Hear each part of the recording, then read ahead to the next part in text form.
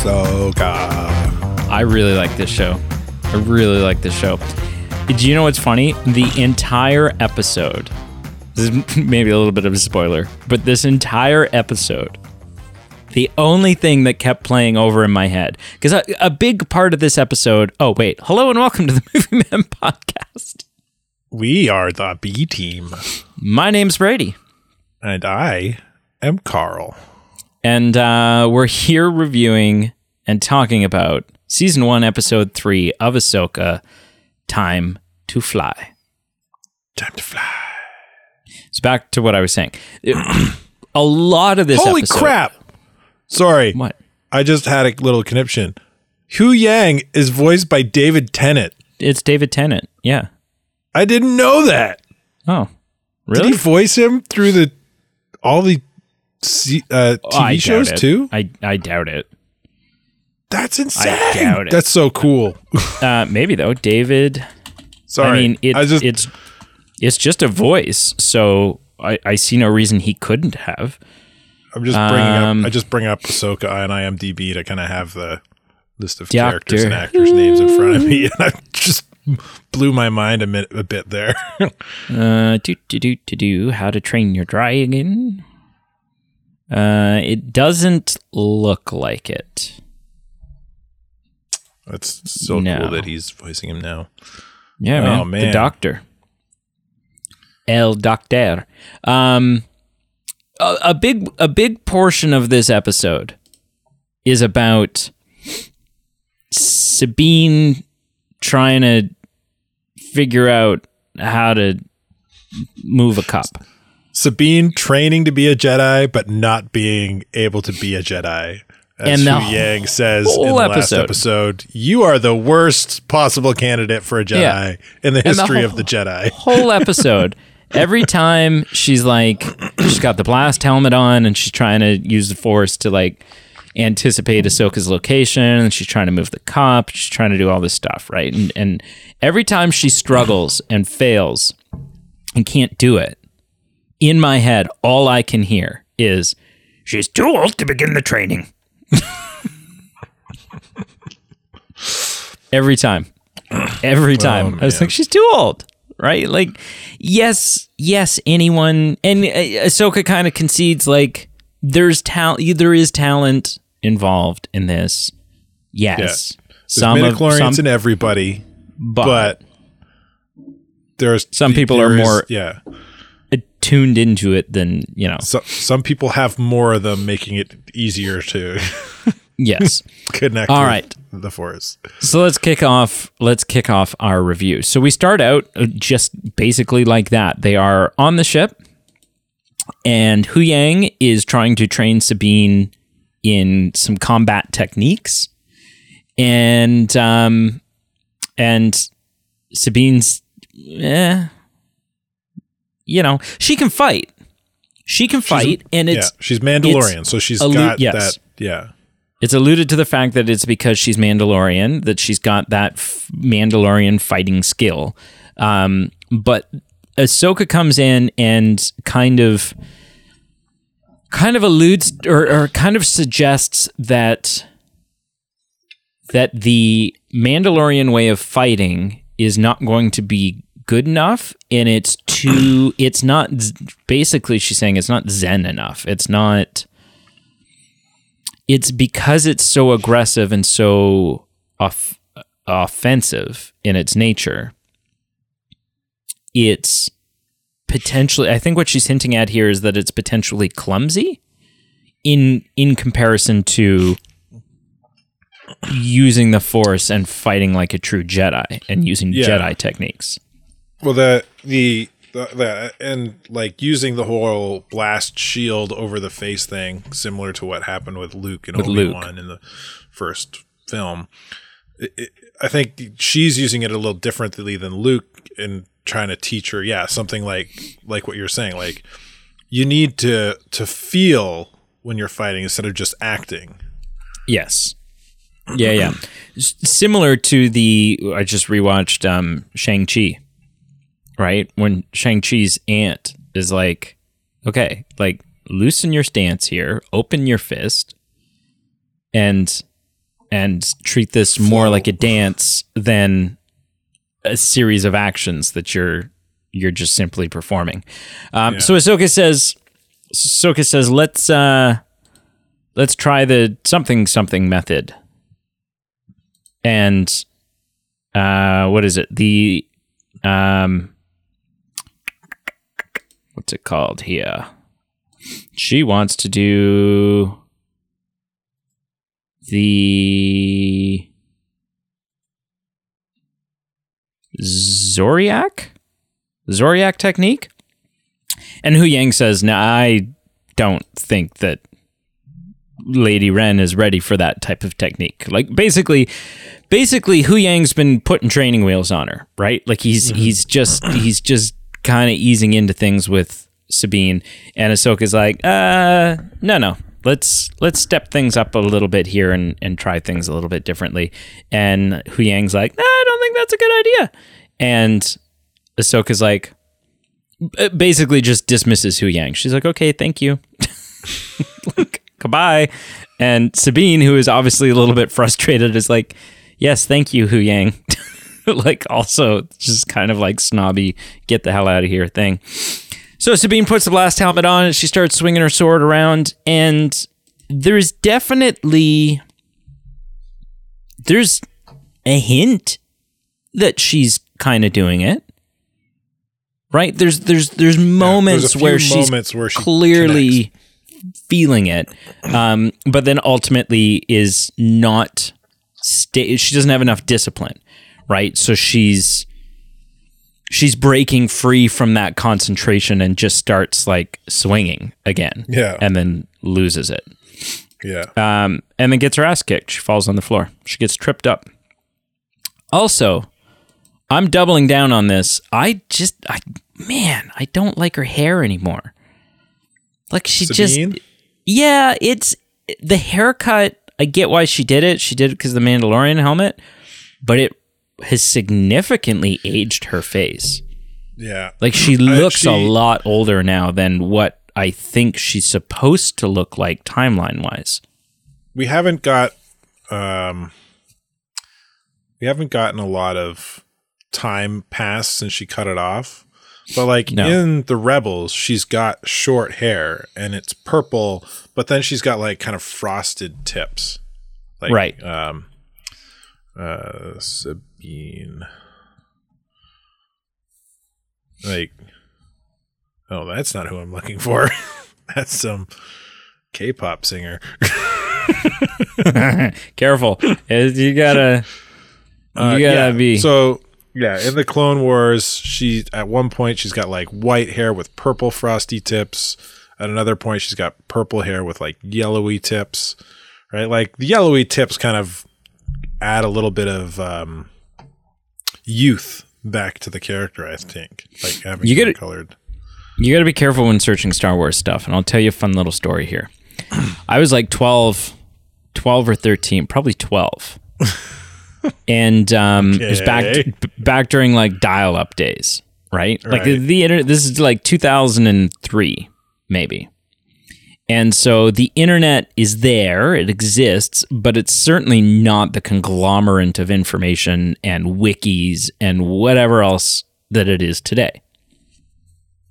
And I was at the computer looking up Star Wars things. I was like 12 and I love Star Wars, maybe 11. I love Star Wars. And so and this is right around the time too, like we're right smack dab in the middle of the prequel trilogy. Okay. And so I'm looking up stuff from the prequel trilogy, and I'm looking up different Star Wars planets, and I searched Naboo because I wanted to learn more about Naboo. Okay. And Google, I guess at that point there wasn't a lot on the internet about Naboo and that kind of like geeky, like I said, there would have been no like Wikipedia and stuff like that, right? And Google was like, oh, he must mean taboo. And so that it searched taboo instead. And literally the only results that came up the second, like all the image results and stuff is just like, I guess whatever Google had defined as taboo porn or like taboo sex acts. So there I am, like 11 or 12 years old, innocently searching for Star Wars. And I think that may have been like my first internet porn exposure, where I'm like, what is this stuff? That's not Star Wars. What is this stuff on the internet? Like, oh my gosh. Yeah. So be careful just typing in random Star Wars things. It'll lead you down a road of corruption that you don't want to be on. Yeah, the internet be like that sometimes, don't it? Yeah. So then we have the title card, and we cut to the inside of a ship where Hera is having a conversation with another officer and an obligatory Mon Calamari. Because there's got to be one. Has to have one show up. And so I'm probably going to screw this up, and Star Wars fans everywhere are going to get really, really mad at me. Hera's species is Twi'lek, right? Yeah. That's what she is? Yes. Okay. Twi'lek or Twi'lek. Okay. All right. So then, basically, she's telling these people, like, we gotta go meet with the council because I want to, or the Senate, whatever it is, the New Republic's government, because crap's going down. Crap's going down, and we got to go through the proper channels. I want to go on this mission. We got to go through the proper channels. I got to get their approval to dispense these resources and stuff like that.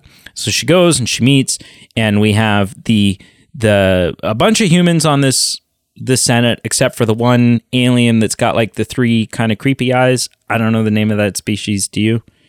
Not off the top of my head. I'm sure we've seen him show up a lot. Yeah. Once I Google it and find out, I'd be like, oh yeah, of course that's. And the new Supreme Chancellor of the New Republic, Chancellor Mothma. Mm-hmm. Which is fun. It's just fun to see her show up. Like, and it makes sense, like at this period in time. And it's been refreshing to see this stuff because, she played such not a big role in terms of screen time, but a big role in terms of her position in the original trilogy, right? At that point, she's like the head of the rebellion. And so it makes sense that she is now the head of the Republic, right? That she just transitioned from one role of leadership to the other. People are like, well, I mean, you've been leading us up until this point, so it kind of makes sense to put you in the big chair. Little FYI, Mothma, I don't know if you know much about the previous chancellor, but he kind of effed shit up for us. So please do better.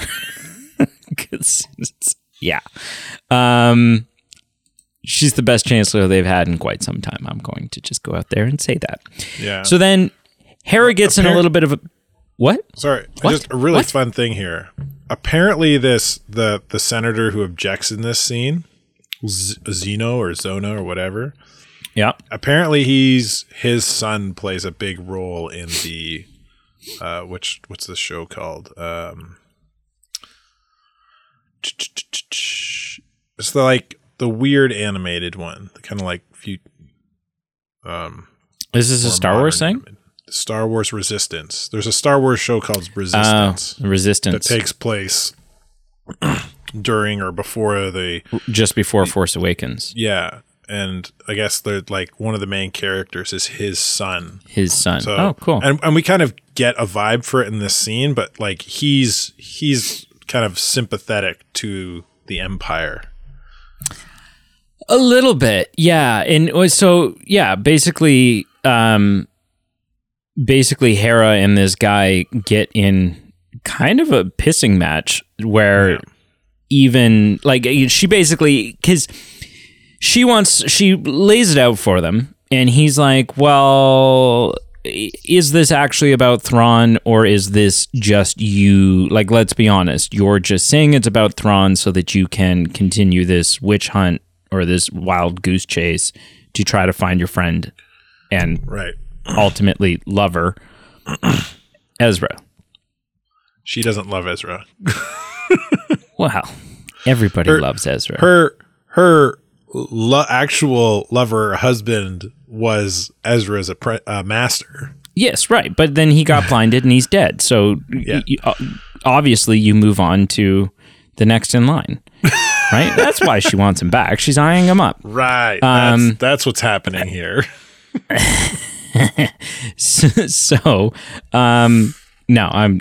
But she wants him back, and she does want him back, and she does believe he's out there. But I do, because it's Hera, like, I do also believe that she's willing to put that aside. Like, I don't think these aren't manipulation tactics to expend resources to go find Ezra. She is genuinely concerned about the Thrawn threat. But this guy gets in a little pissing match with her and calls her out for, like, tries to call a bluff, and she fires back and basically says, "Hey, so, like, were you ever in the war, or did you just kind of sit back and wait to see how things shook out?" And Mothma's like, she stays quiet. She kind of like has this look on her face where she's like, "That's not appropriate. I don't know what to say, but also, oh shit, I'll allow it." Yes, like, you know. And so that's kind of fun, but ultimately the council says no to her. Right? We find out in sort of a follow-up shot that that it's a no-go. That they don't believe, or, you know, I don't know how it works. I don't know if they need like a unanimous vote and this one guy screwed it up for everyone. Who knows? But basically they're like, "Hey, can we have some time to talk about this?" And Hera's like, sure. And then we find out, yeah, it's a no-go. It's not going to happen for you. Then we end up back with Ahsoka and Sabine, and they're having a little chit-chat over what I can only assume is blue milk. And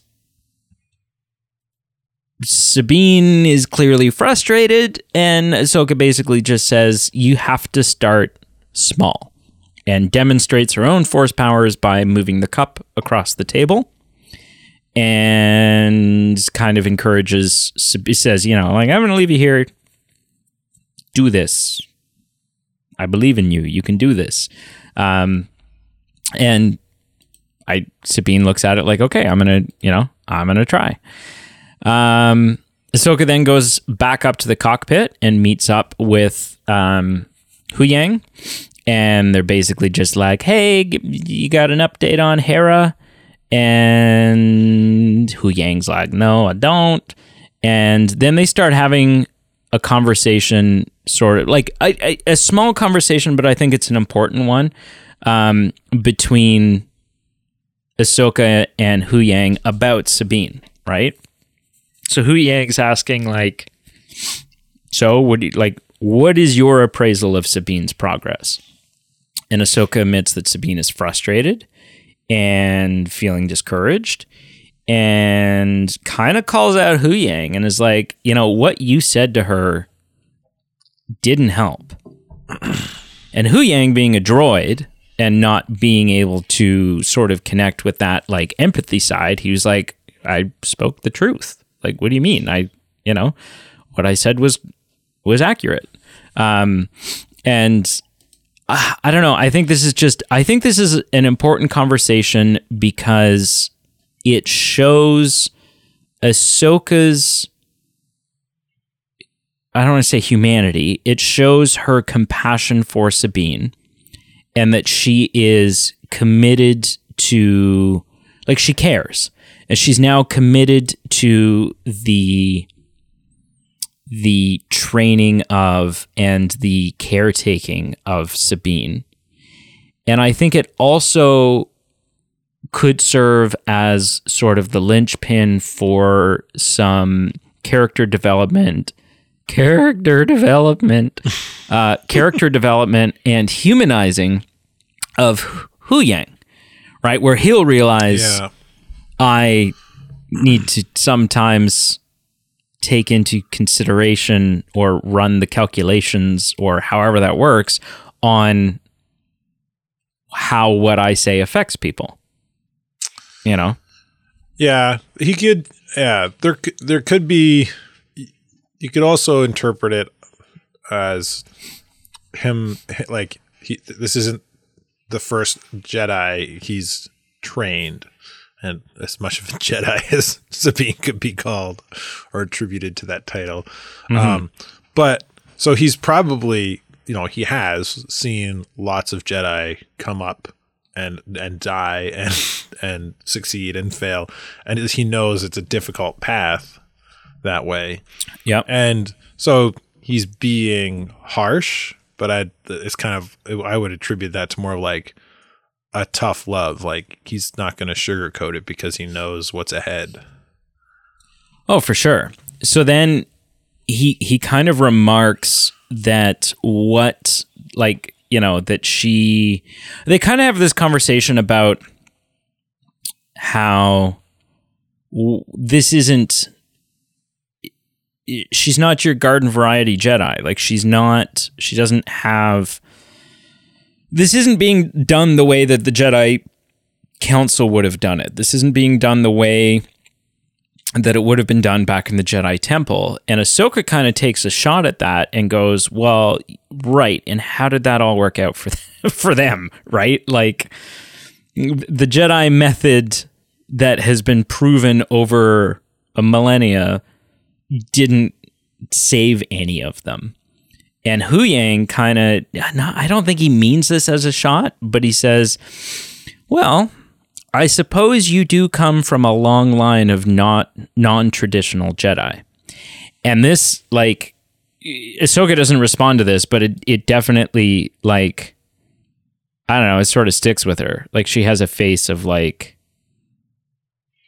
I don't know, she's thinking, it gets to her. And I want to find out what you think about who is this, like, because as soon as he said the long line of Jedi, I'm like, who all are we referring to here? Because so Ahsoka's master was Anakin, right? And I think you could easily define Anakin as a non-traditional Jedi for sure, by means of the fact that he was conceived by the Force. Well, and just his actions and mannerisms in general. His actions and mannerisms. C, the fact that he becomes one of the greatest and most oppressive Sith Lords that the galaxy has seen in a very, very long time. But then, so then who else are we referring to here? Like, so then are we going Anakin's master? Like, is that because a long line implies more than just you and your master? It would, I would say that the lineage that he's referring to is like lineages of masters to apprentices. Right, because so Qui-Gon is certainly non-traditional. Qui-Gon was very non-traditional. And then his master was Yoda. No, Qui-Gon's master was Count Dooku. Right. Who was also very non-traditional. Dooku's was Yoda. Yeah. And Dooku's was Yoda. And Yoda's as traditional Jedi as it comes. Well, he is, but he's by the book. He's by the book, but he plays within the lines of the book that's been written. Kind of. Yeah. Like he messes around, like the way, like he's playful in it, right? Like when he's teaching the younglings in episode 2, and then I would say Obi-Wan, if you go back to just as far as Yoda, if you don't go back any further, I'd say Obi-Wan's probably more traditional than Yoda even. I think in that lineage, if we're ending it at Yoda, I think that Obi-Wan is the most traditional Jedi. He is the quiet, inquisitive, patience, follow the rules, let's think this through kind of, but also has a knack for getting in trouble and having some fun, right? But right, like when they in Attack of the Clones, when they arrive at that bar, that nightclub on Coruscant, and he gives Anakin instructions on where to go to look for the changeling, and Anakin says, "And where are you going, Master?" And Obi-Wan says, "To have a drink." right? Like he's also got his own sort of flavor of whatever, but yeah, he is the most sort of wise and let's take he believes in the Jedi religion, I think, more than the code and the sort of that era of Jedi's way of doing things. He would never have instructed Luke to destroy the ancient Jedi texts the same way that Yoda did. No. Yeah, I would say there's the oh man, I just had the thought and it disappeared. There is some there it is. Okay, I got it back. Where he kind of becomes lenient to the code is when it applies to Anakin.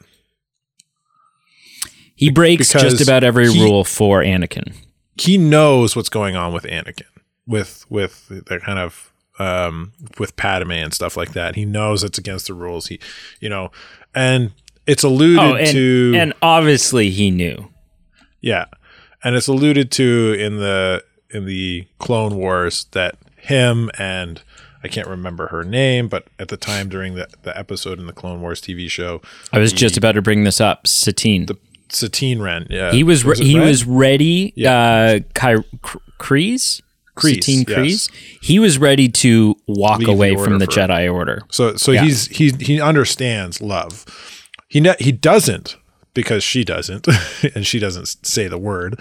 But he's ready to, and I think because he understands that love is another reason he's probably lenient when it comes to Anakin and his kind of breaking the rules that way. Anyway. Yeah. Well, and also that love spawned the child that would ultimately save the galaxy. So yeah. All that being said, that's what I think our droid friend here, Huyang, is referring to. But I think Ahsoka is just dwelling on Anakin in that moment. Anakin. Oh, for sure. So then we cut back to Sabine, who's still trying to move that damn cup. But she gets interrupted by like a telecom message saying, "Hey, come on up to the cockpit." And Sabine throws like a fun little quirky line at the cup saying, "You win this round," which I thought was fun. I still like Sabine's character. It just seems to have changed a lot. That seems really fun. She's a far cry from that girl that was like racing out of the city on her speeder, breaking all the rules. Yeah. Yeah, like she was that girl, but I think she was yearning for like kind of that master relationship, some structure that she's got fallen back into now. Yeah. So that scene's cool though. I didn't realize this till I watched a breakdown, but the way they structured that, where she's like, it's kind of a back and forth. Like the cup is a character in this scene because they keep cutting to Sabine, and then they cut to the cup and back and forth. And then like when she says, "You won this round," before, instead of cutting directly to the cockpit where the next scene takes place, cuts back to the cup. They quickly cut back to the cup and they stay on it for a second, like the cup is like smirking or something. Yeah, yeah, it was really well done.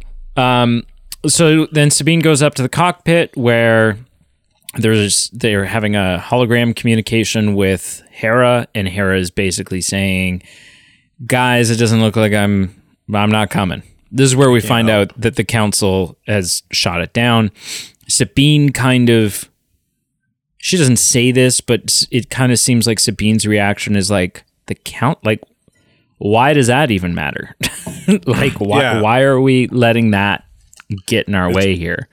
It's this is really cool because it kind of sets up the Disney sequels really well.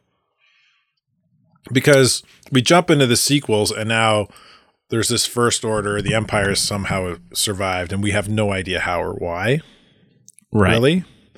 And this kind of sets that up nicely because the bureaucracy that caused the fall of the Senate and the rise of the Empire is the same bureaucracy that's causing what's happening to happen. It still exists. Yeah. So then this call gets cut short because they arrive in the Denab system and their communications are getting jammed.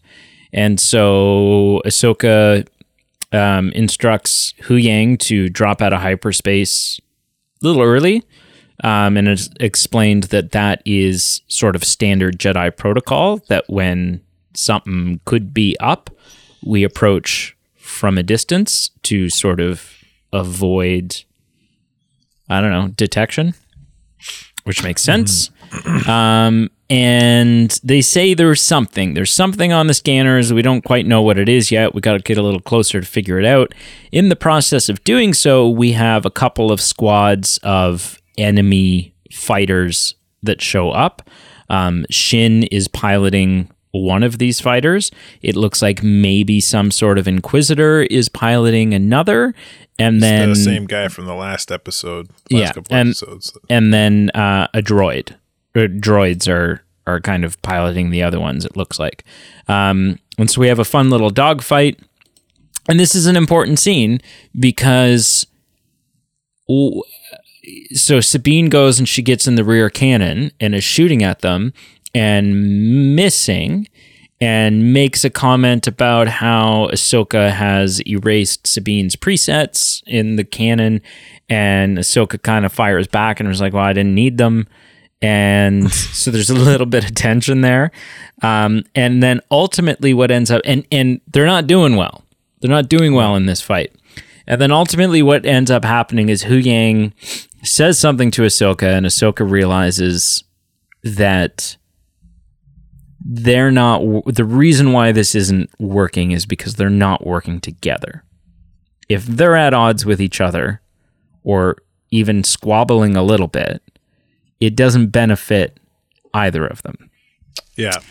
And so she gets back on the comms and she says, Sabine, tell me what you need. Yeah. And I think there's also like, she's kind of, it seems like she's treating her like a Jedi a master would treat a Padawan. Like, you should just use the Force. Just use the Force. Yes. Just use the Force. Like, I didn't need them. You don't need them. Like, just use the Force. Yes. But yeah, like, and then she makes that realization, like you were saying, and then she starts reacting to what Sabine needs instead of making Sabine react to the situation. Yeah, so instead of, hey, live up to my standards, it becomes, let me meet you where you're at. Yeah. Right? And let's work together and figure this out. And so as they're approaching this big sort of space ring looking thing, but they're still not entirely sure what it is, and Hu Yang's still running scans on it, but needs them to get closer. And there's some pretty big proton cannons on this big space ring. And so that becomes problematic as they're approaching. They have deflectors on, but the deflectors are depleting quickly. I think we get down to like 10%.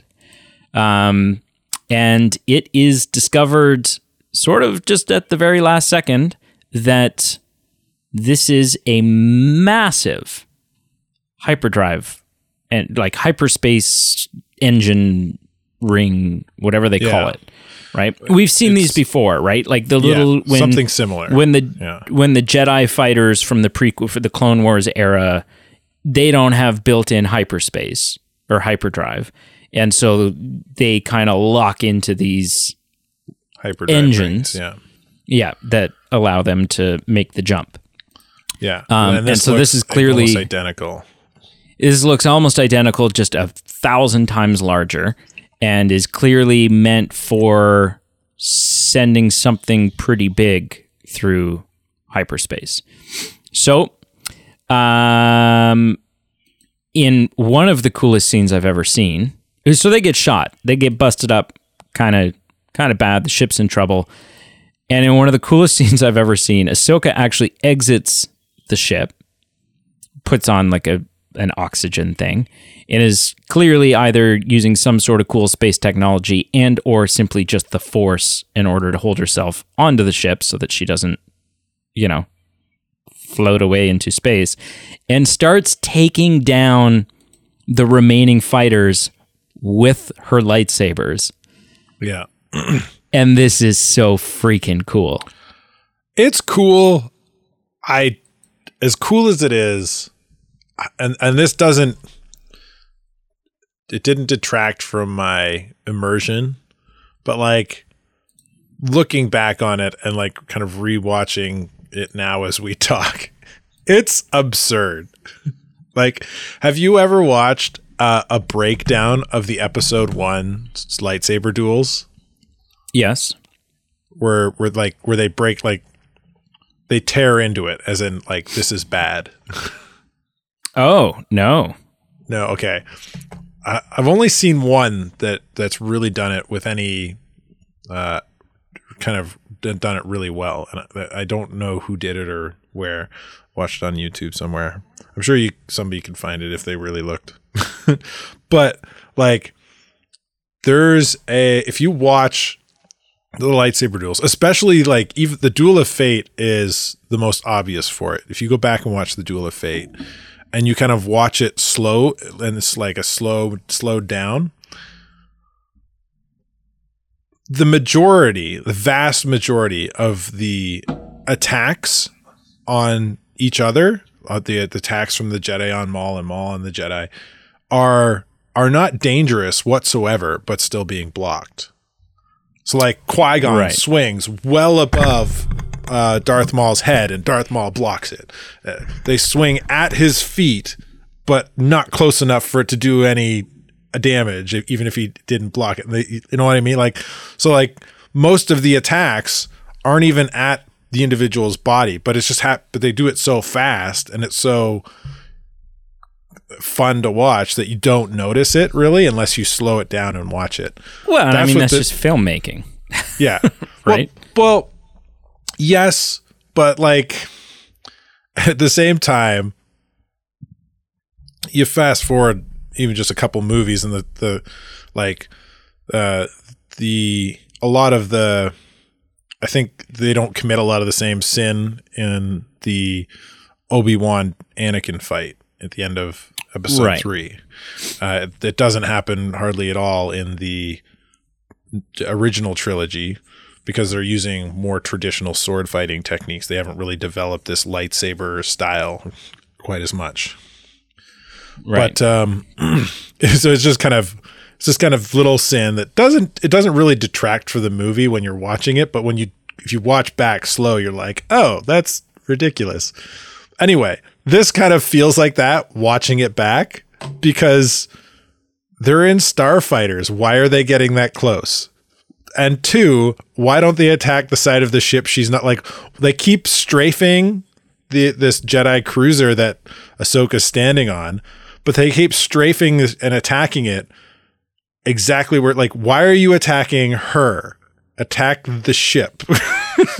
You know what I mean? Why are you poo-pooing on this scene? This scene's so good. I just think it's funny. It doesn't make any sense. You know what this scene did for me? It bridged the gap. It bridged the gap. It bridged the gap where I was like, you know what? Doing something as seemingly reckless and rambunctious and dangerous and crazy and wild as I'm going to go out on the ship and take these things down with my lights. I'm just going to go do this. Felt like Ahsoka. It felt like Snips. Yeah. It felt like something that she would have done. Crazy. It felt like something she would have done that Anakin would have been like, Snips. Like, what are you maybe would doing? have tried to stop or reluctantly went along with, and everyone would have been against it, but then she would have done it, and she would have saved the day, and that would have been the whole point of the Clone Wars episode. Yeah. It felt like Clone Wars Ahsoka. Yeah, I agree.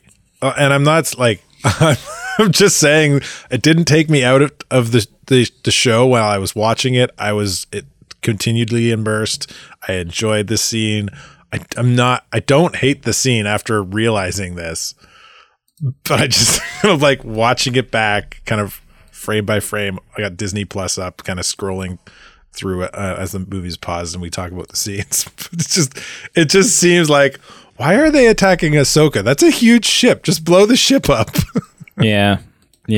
But it doesn't. I agree with you. It's a totally what kind of like what Anakin trained Ahsoka to do. Think flexibly and sometimes crazy works. Yeah, it's a fun part of this dogfight for sure. But then she gets back in the ship. She gets back in the ship, and the ship seems relatively functional now, functional enough to be able to get the hell out of there. And the hell out of there means down on the planet. But before we reach the surface of the planet, we get the hyperspace whales. Yes. I don't know. I'm still not. I'm not sold on them yet. Like, I don't know. They feel like, in some ways, they just feel like another midi-chlorians to me. Like, it just feels like tacking. Excuse me.